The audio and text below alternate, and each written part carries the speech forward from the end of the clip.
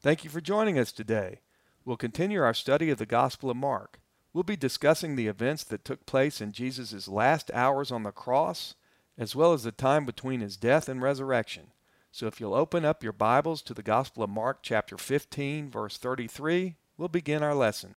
Good morning. Why don't we get started with prayer? Our Father in heaven, I thank you again for this group. It's so meaningful to me to gather each week to study your word with this group. And as we draw near to the end of our study of the Gospel of Mark and continue our study of Jesus' death, burial, and resurrection, I just want to tell you how thankful we are for sending your Son to save us and to make possible our reconciliation with you. We are all messed up sinners, and yet you sent your Son to die and pay the debt that there was no way that we could ever pay. And you have provided a pathway for us to reconcile with you and have a personal relationship with you through Jesus Christ and what he has done for us. We don't deserve it at all, and your grace is so apparent. And we thank you for that gift and the gift you extend to anyone who will just acknowledge that they're a sinner. They can't get right with you on their own. They believe in their heart that Jesus is your Son, that you sent to die and pay the debt for our sins and provide a pathway for us to have eternal life with you. And we thank you so much for that gift.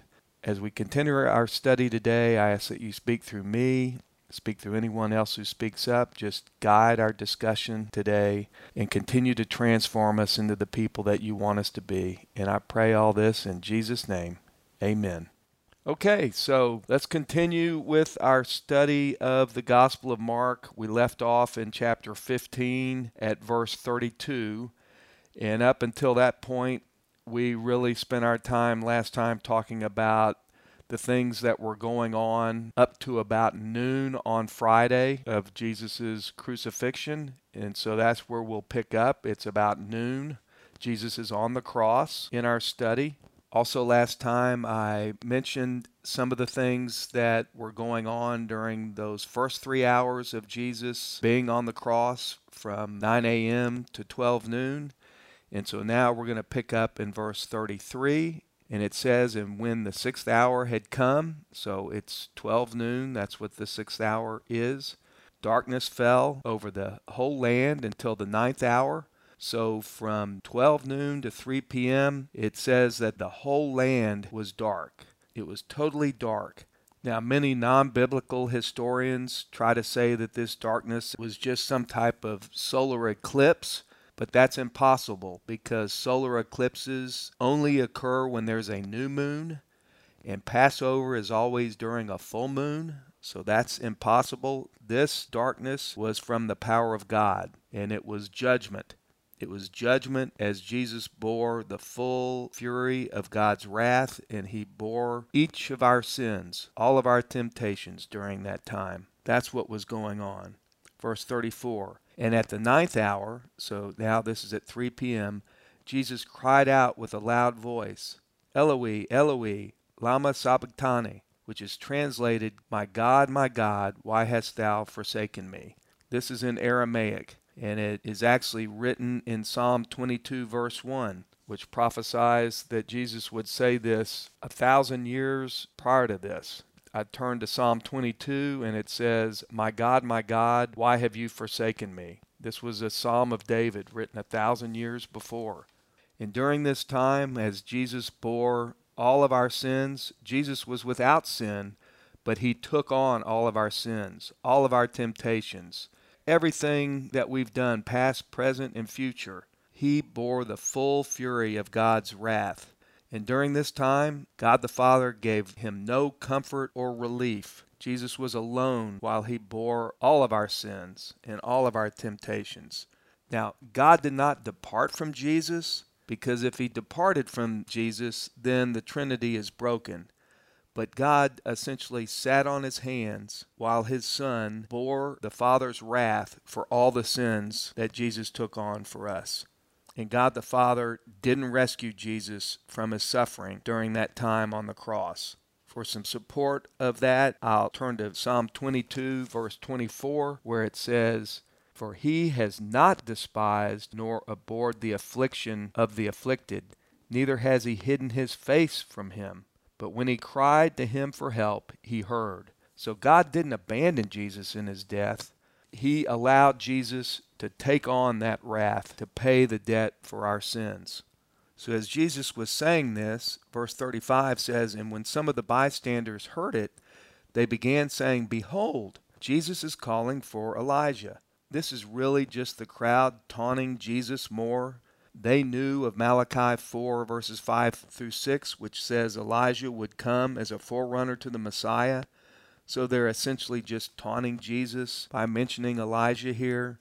Verse 36, "And someone ran and filled a sponge with sour wine, put it on a reed, and gave him a drink, saying, 'Let's see whether Elijah will come to take him down.'"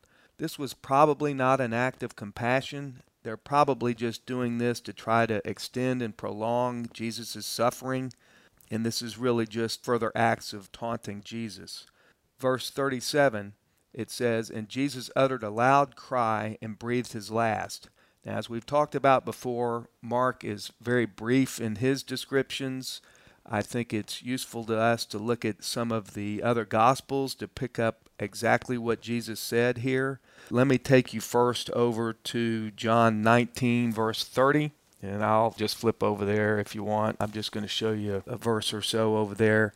There it says, "When Jesus therefore had received the sour wine, he said, 'It is finished.' And he bowed his head and gave up his spirit." When you look at the original language that's used here, that's translated as "it is finished" for us, it's actually tetelestai. What's interesting about that word is tetelestai is the word that's actually back then was stamped on bills to show that the debt had been paid in full. I really think a better translation would be "debt is paid in full." That as Jesus was bearing our sins, he paid the debt for us. It is finished. There's nothing more to pay if we just place our faith in Jesus Christ as our Lord and Savior for the forgiveness of our sins. The other thing I want to show you that you can see in John 19:13 is it says he gave up his spirit. So Jesus willingly committed his spirit to the Father. You can also see that in Luke 23, verse 46. Jesus willingly laid his life down. It wasn't taken from him. He did this willingly. Let's flip over to Luke 23, verse 46, and we'll see that. I'll just flip over there real quick. And it says, "And Jesus, crying out with a loud voice, said, 'Father, into thy hands I commit my spirit.' And having said this, he breathed his last." And when we look at John chapter 10, verse 17, and again, I'm sorry I'm flipping around so much again this lesson, but that's what we have to do in order to really pick up the full picture of what's being described here. John chapter 10, verse 17, this is Jesus speaking. He says, "For this reason the Father loves me, because I lay down my life that I may take it up again. No one has taken it away from me, but I lay it down on my own initiative. I have authority to lay it down, and I have authority to take it up again. This commandment I received from my Father." So Jesus gave his own life. A stronger power didn't take his life from him. This is what substitutionary atonement is all about. Jesus willingly gave his life so that we could then have eternal life with him by him paying for the debt that we can't pay. Going back over to Mark, verse 38, it says, "And the veil of the temple was torn in two from top to bottom." This veil in the temple, that is the veil that separated the Holy of Holies from the rest of the temple. No one was allowed to go in behind that veil and into the Holy of Holies except the high priest once a year.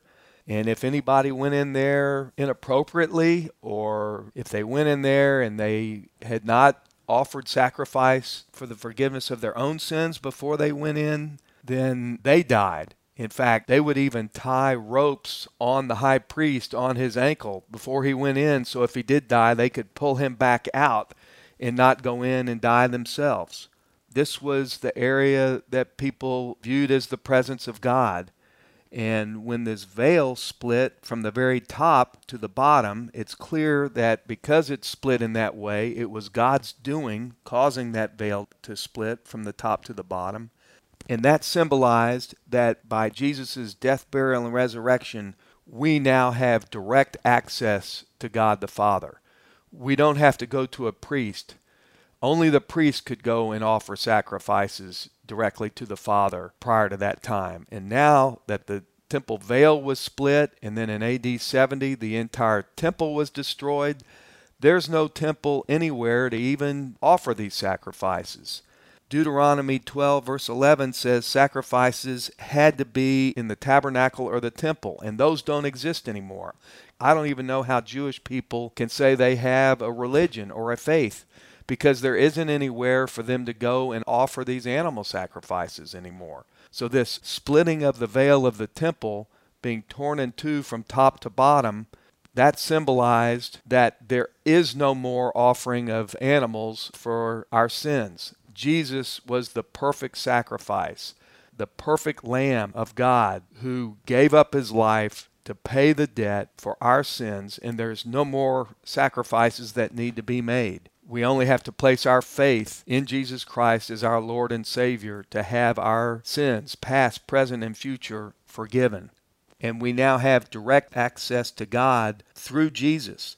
There's no need for priest anymore. We don't go to a priest to confess our sins. We don't go to a priest to offer sacrifices. We don't go to a priest in order to get our salvation. We go directly to God the Father through Jesus Christ by the power of the Holy Spirit. We don't pray to anybody else, as I described last time. We don't pray to dead saints. There's nowhere in the Bible that says pray to dead saints. We now have direct access to God the Father through the Son by the power of the Holy Spirit. The Holy Spirit is living inside of us, so why would we go to anyone else? We can go directly to God the Father.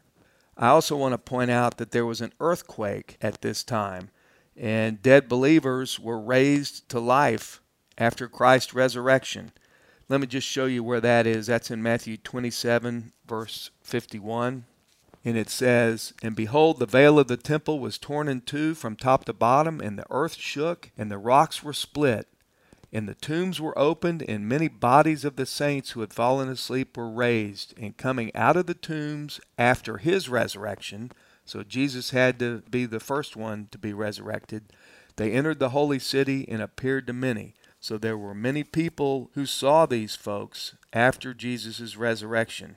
But Jesus was the first to be raised.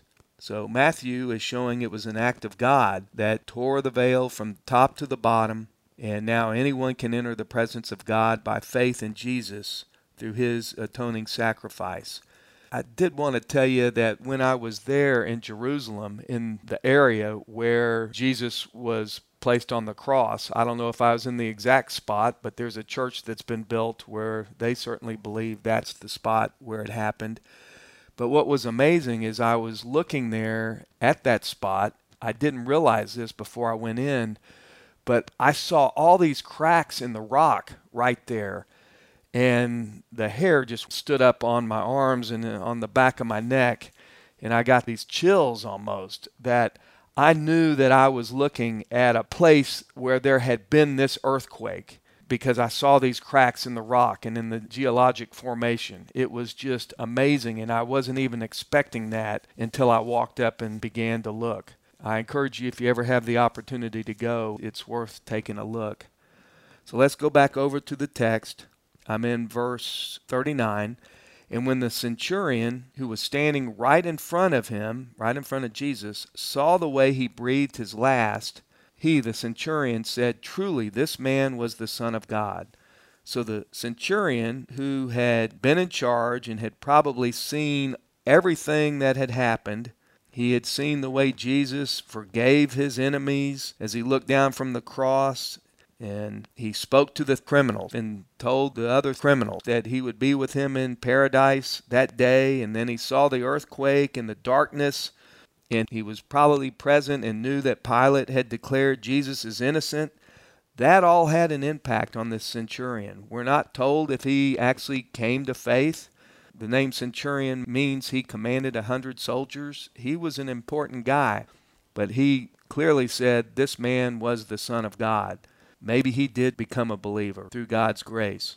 Verse 40, and there were also some women looking on from afar, among whom were Mary Magdalene, and Mary the mother of James the Less, and Joseph, and I'll tell you who these people are here in a minute, and Salome. So Mary Magdalene, you remember Jesus cast out 7 demons from her. We read about that when we were in Luke chapter 8, verse 2. The mother of James the Less and Joseph. James the Less, he's sometimes referred to as the son of Alphaeus. He's one of the 12 apostles. He's not James, the same James who is the brother of John, who are both sons of Zebedee. This is a different James. James the Less was an apostle. This James also is not Jesus' brother James. This is the apostle James the Less. And Joseph, we just don't know very much about him. There's not much about him in the Bible. Salome, that is Mother Mary's sister, and she is the mother of James and John, who are both apostles. John wrote the Gospel of John, and they are both the sons of Zebedee. So that's who these women are. There were other women there as well. We can see these are just some who were among the women that were there, who were followers and disciples of Jesus. Verse 41, and when he was in Galilee, these women, used to follow him and minister to him. And there were many other women who had come up with him to Jerusalem. So there's lots of women here at the cross, at the foot of Jesus. Only the Apostle John is present, at least that's what Scripture tells us. But these faithful women, they never forsake Jesus. They never ran away. It's interesting then that they're also going to be the first to see the risen Jesus on Sunday. I did mention to you last time, I gave you a little detail on that the Apostle John, who wrote the Gospel of John, he also wrote Revelation and also wrote the 3 epistles of John. John was present there while Jesus was on the cross, probably the only apostle that was, and I talked to you about that last time. You can go listen to the recording, and you can also look at that in John chapter 19, verses 26 through 27. So the Jews, they wanted the bodies of the dead down off the crosses before 6 p.m. sundown so that they wouldn't be defiled before the Sabbath began. Let me show you that over in John chapter 19. I'll go over there real quick. Actually, you might want to read this because we're going to look at a number of verses there. So if you just go over to the right, Gospel of John, 2 more Gospels over to the right, and we'll begin in John chapter 19, and I'll begin in verse 31. The Jews, therefore, because it was the day of preparation, so that the bodies should not remain on the cross on the Sabbath, for that Sabbath was a high day, asked Pilate that their legs might be broken and that they might be taken away. If they break their legs, they would die faster. It speeded up death. Then they aren't able to push up and continue to breathe, so it speeds up death. Verse 32, the soldiers therefore came and broke the legs of the first man and of the other man who was crucified with him. So these are the 2 criminals on each side of Jesus. Verse 33, but coming to Jesus, when they saw that he was already dead, they did not break his legs. And it's interesting that in Exodus 12, verse 46, it says, no bones of a sacrifice are to be broken. And that's exactly what Jesus was, the sacrifice for us. And the fact that no bones of Jesus were broken also fulfilled the prophecy that's in Psalm 34, verse 20, that said none of his bones would be broken. Verse 34, I'm still in John 19. But one of the soldiers pierced his side with a spear, and immediately there came out blood and water. Now this shows that Jesus was human and that he was dead. I've read that if you're still alive, only blood would have come out. But since blood and water came out, that's what comes out of you if your side is pierced when you're dead. That also fulfilled prophecy that's in Zechariah 12:10 that says Jesus' side would be pierced. He would be pierced for our transgressions. He was also pierced by being hung on the cross with the nails driven through his feet and through his hands. Verse 35, and he who has seen, and that's referring to John most likely, he may have been the only disciple that was there who was an eyewitness of Jesus' crucifixion. And he who has seen has borne witness, and his witness is true. And he knows that he is telling the truth, so that you may also believe. So this is John saying that he saw Jesus die on the cross. He's an eyewitness. Verse 36, for these things came to pass that the scriptures might be fulfilled, not a bone of him shall be broken. Again, that's from Psalm 34:20. And again, another scripture says, they shall look on him whom they pierced, which is Zechariah 12:10 that I had previously mentioned to you. So going back over to Mark, they want to get Jesus down off the cross. Verse 42, and when evening had already come, because it was the preparation day, that is the day before the Sabbath, Joseph of Arimathea came, a prominent member of the council, so he's a member of the Sanhedrin. Not much is known about Joseph of Arimathea, but we do know Scripture tells us he's a good and righteous man. And we're also going to see that he's a good and righteous man who believes in Jesus. It says he was a man who he himself was waiting for the kingdom of God, and he gathered up courage and went in before Pilate and asked for the body of Jesus.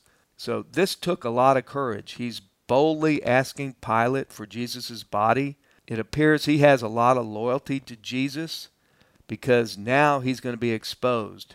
This is very risky for him. He's a member of the Sanhedrin.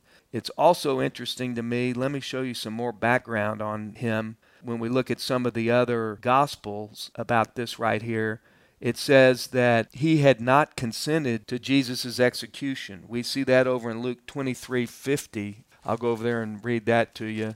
Luke chapter 23, verse 50, it says, and behold, a man named Joseph, that's Joseph of Arimathea, who was a member of the council, member of the Sanhedrin, a good and righteous man. And then it says in verse 51, he had not consented to their plan and action. You see that? So he had not consented to it. The other thing I want you to see is that he was actually a disciple of Jesus. He was a secret believer because he had fear in following Jesus, being a member of the Sanhedrin. Let's look at that in John chapter 19, verse 38. I'll read that to you. It says, and after these things, Joseph of Arimathea, being a disciple of Jesus, but a secret one, for fear of the Jews, asked Pilate that he might take away the body of Jesus, and Pilate granted permission. He came therefore and took away his body. So this is a very bold move on the part of Joseph of Arimathea. The exact location of Arimathea is unknown, but it's believed to have been in Judea somewhere. We get that when we look at Luke 23, verse 51. But crucified victims' bodies were usually either given to the family if they asked for it, or they were tossed into a common grave or the garbage dump. But here we've got this believer, Joseph of Arimathea, a member of the Sanhedrin who was a secret believer, secret disciple. He goes and asks Pilate for the body. Verse 44, and Pilate wondered if he, Jesus, was dead by this time, and summoning the centurion, he questioned him as to whether he was already dead.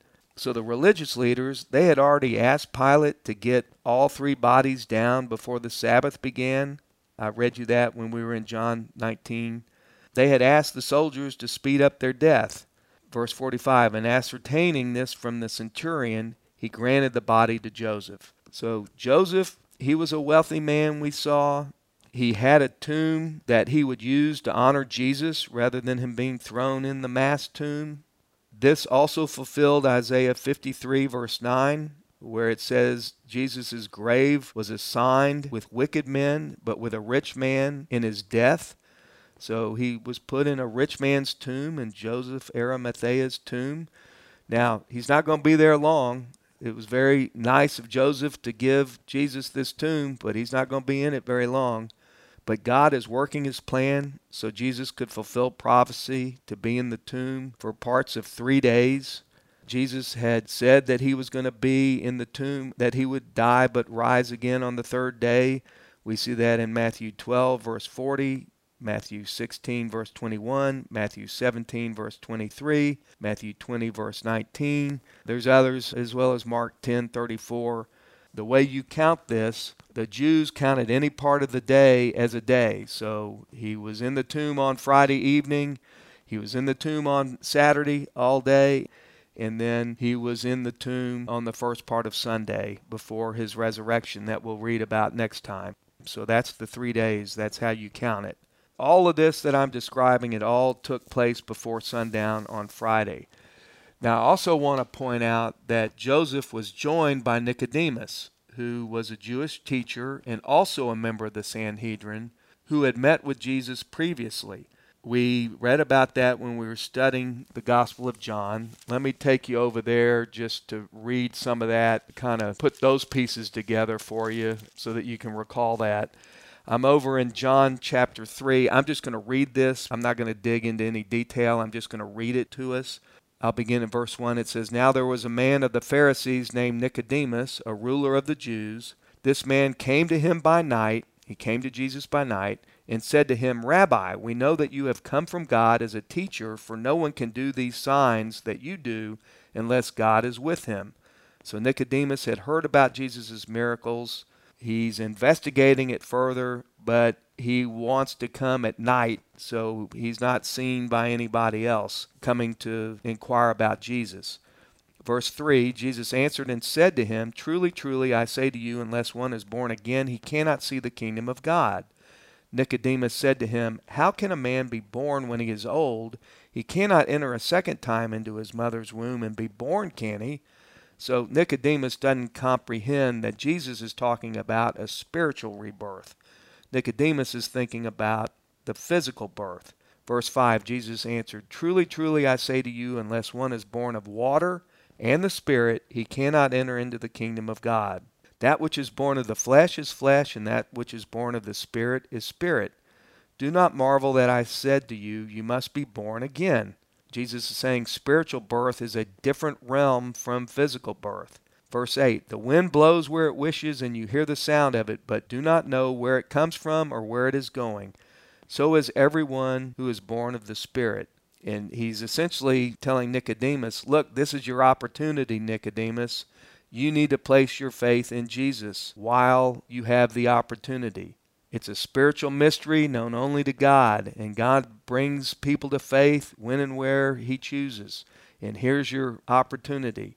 Verse 9, Nicodemus answered and said to him, "How can these things be?" So Nicodemus is really saying, what does this all mean? And Jesus is going to answer, eternal life only comes through personal faith, a personal relationship with Jesus. Verse 10, Jesus answered and said to him, "Are you the teacher of Israel?" Remember, he's a member of the Sanhedrin. "And do not understand these things? Truly, truly, I say to you, we speak that which we know and bear witness of that which we have seen, and you do not receive our witness." When Jesus is saying we, he's talking about himself and the other disciples. He's basically saying, haven't you seen the reality of the changed lives in the disciples and the other believers? Verse 12, "If I told you earthly things and you do not believe, how shall you believe if I tell you heavenly things?" Meaning spiritual things. "And no one has ascended into heaven but he who has descended from heaven, even the Son of Man." Verse 14, "And as Moses lifted up the serpent in the wilderness, even so must the Son of Man be lifted up." You'll remember that Moses would lift up a carved serpent in the wilderness, and people who were bit by the snake, if they looked, then they wouldn't die when they looked at the serpent. And that was actually a forerunner to show that Jesus would be lifted up on a stick as well. And if you placed your faith in him, then you would be saved. You would have salvation. Verse 15, "That whoever believes may in him have eternal life." So Jesus is telling Nicodemus he has to place his faith in Jesus to be saved. Verse 16, one of the probably most well-known verses in the Bible, John 3:16, "For God so loved the world that he gave his only begotten Son, that whoever believes in him should not perish, but have eternal life." And I always point this out. It doesn't say maybe. It doesn't say if you believe, maybe you'll have eternal life. You got to do a whole bunch of other things, and we'll let you know when you get here, which many religions believe. There's no way to know until you get here, and you hope God grades on a curve, and maybe you'll be a little better than 50% and get in. That's not what it says. It says if you believe, you will have eternal life.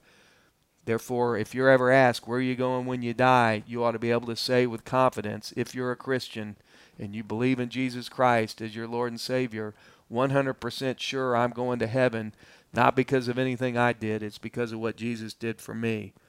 Verse 17, for God did not send the Son into the world to judge the world, but that the world should be saved through him. He who believes in him is not judged. There it is. He who does not believe has been judged already, because he has not believed in the name of the only begotten Son of God. And this is the judgment, that the light is come into the world, and men love the darkness rather than the light, for their deeds were evil. For everyone who does evil hates the light, and does not come to the light, lest his deeds should be exposed. But he who practices the truth comes to the light, that his deeds may be manifested as having been wrought in God. Okay, so that's when Nicodemus first came and met Jesus in person. And then I'm going to take you over to John chapter 7, verse 50. This is when he sees him again. And this is when Jesus is before the Pharisees, and they're arguing with Jesus. And the Jewish leaders are wanting to seize Jesus, and they're arguing among themselves. And Nicodemus says to them, and it says in verse 50, Nicodemus said to them, this is the other religious leaders, and there's a parenthetical, he who came to him before, being one of them. So that's referring to the encounter that Nicodemus had with Jesus that I just read to you. And he said, our law does not judge a man unless it first hears from him and knows what he is doing, does it? So Nicodemus, he's not defending Jesus, but he's only asking that the people calm down and let's follow our law that requires that charges be brought with witnesses and that Jesus be given an opportunity to defend himself. Now they sort of turn on Nicodemus. Verse 52, they answered and said to him, you are not also from Galilee, are you? So they're giving Nicodemus a hard time. He was just trying to say we ought to go by our own law. And then finally, let me show you where it appears that Nicodemus became a believer. Let's go over to John 19, verse 39. And this is where I was reading just a minute ago, and I stopped short of these two verses. This is where Joseph of Arimathea comes in and takes away the body. Pilate grants him permission. Verse 39 says, and Nicodemus came also, who had first come to him by night. Remember, I described that to you a minute ago. And he brought a mixture of myrrh and aloes, about 100 pounds in weight. And so they, Nicodemus and Joseph of Arimathea, took the body of Jesus and bound it in linen wrappings with the spices, as is the burial custom of the Jews. And I'll continue on. Now in the place where he was crucified there was a garden, and in the garden a new tomb in which no one had been laid. So here we see Jesus goes from virgin birth to a virgin tomb. This was most likely Joseph of Arimathea's tomb. The other thing about it being a new tomb as it's described here, it only had one body in it since it's a new tomb, so it's going to be clear when there's no body in it when the resurrection comes. Verse 42 says, therefore on account of the Jewish day of preparation, because the tomb was nearby, they laid Jesus there. So let's go back over and finish up Mark 15. Verse 46, it says, and Joseph brought a linen sheet. Of course, we just read Nicodemus is with him. Took him down, wrapped him in the linen sheet, and laid him in a tomb which had been hewn out of the rocks, and he rolled a stone against the entrance of the tomb. That stone was rolled there really to keep the animals and grave robbers out. And as we saw in the account I was reading in John 19, he and Nicodemus packed the linen with aromatic spices to mask the odors that would be caused by decomposition. Verse 47 then says, and Mary Magdalene and Mary the mother of Joseph were looking on to see where he was laid. So the women who we saw earlier were at the foot of the cross. They're now there watching this burial take place. It's not known if they knew Joseph or Nicodemus or even assisted in the burial. We aren't told that. But now Jesus has been crucified and buried. And when we pick up next time in chapter 16, we're going to read about his resurrection. Because just having a dead Jesus doesn't do any of us any good. We've got to have a resurrected Jesus. That's what proved that he is God. He's been resurrected. It proves that his sacrifice was acceptable to God the Father to pay for our sins. And it proves that everything that he said he was is in fact true. That he is the Son of God. He came to pay for our sins. And by placing faith in him, we too can have our sins forgiven and eternal life. Now, I also want to address briefly some of the things that may have taken place during the 3 days between Jesus' death and his resurrection. There are several references in Scripture that give us a little bit of insight. The first one I'd like to show you is 1 Peter chapter 3, verse 18. 1 Peter is after Hebrews and before Revelation in the New Testament, towards the back of your New Testament. Let me read it and then let's talk about it a little bit. 1 Peter chapter 3, verse 18. For Christ also died for sins once for all, the just for the unjust, in order that he might bring us to God, having been put to death in the flesh, but made alive in the Spirit, in which he also went and made proclamation to the spirits now in prison, who were once disobedient when the patience of God kept waiting in the days of Noah during the construction of the ark, in which a few, that is 8 persons, were brought safely through the water. So what is this talking about? There's several different interpretations. The reference to spirits imprisoned. These spirits could either be demonic, like fallen angels, or they may be human spirits. One interpretation says that if the spirits that are referred to here are fallen angels, then perhaps those spirits were imprisoned because they were involved in some terrible sin before the flood in Noah's time, since Noah's flood is mentioned there. Peter doesn't tell us what Jesus proclaimed to these imprisoned spirits, but it's doubtful that it would be a message of redemption, since angels can't be saved. The fallen angels, they cannot be saved. We see that in Hebrews 2:16. But if these were indeed fallen angels, then probably what Jesus did was go down to declare his victory over Satan and all of his army. There's another view that perhaps what Peter is talking about here is these spirits are people that are currently in hell. In this view, they say that Peter isn't referring to some special trip that Jesus then made during these 3 days down to Hades or hell to preach or proclaim anything to them, that perhaps Peter is just giving some parenthetical information about something that Jesus did previously in history. He's saying where he's referring to he was in spirit, he's actually referencing when the Spirit was in Noah, helping Noah in Noah's day while all these living people were living on earth, that wicked generation that rejected the message of Noah as he preached through the power of the Spirit. They then perished in the flood, and now they're the ones in prison. So it's as if Jesus previously, in the past, preached spiritually to these people in Noah's time, in much the same way that God, through the Holy Spirit, preached through us today when we proclaim God's Word. And so that's another interpretation of that. In that interpretation, it didn't happen during these 3 days.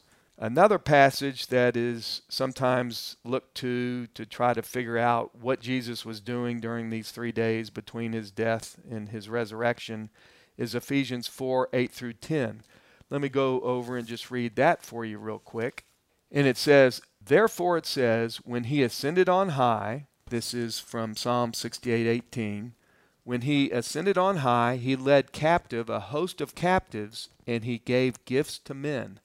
Now this expression, he ascended, what does it mean except that he also had descended into the lower parts of the earth? He who descended is himself also he who ascended far above the heavens, that he might fill all things. So what is this talking about? Some say that these verses refer to some event that is not described anywhere else in the Bible, in that Jesus gathered all the redeemed who were in paradise and then took these redeemed individuals to their permanent dwelling in heaven after securing their salvation on the cross, so that he essentially led them from Hades, which was the abode of the dead in general, to their new spiritual home that we're promised when we go to heaven. Another view of Ephesians 4, this part of Ephesians 4, is that this reference to Jesus ascending on high is nothing more than just a straightforward reference that Jesus' ascension to heaven to sit at the right hand of the Father is just his returning to heaven victoriously as God.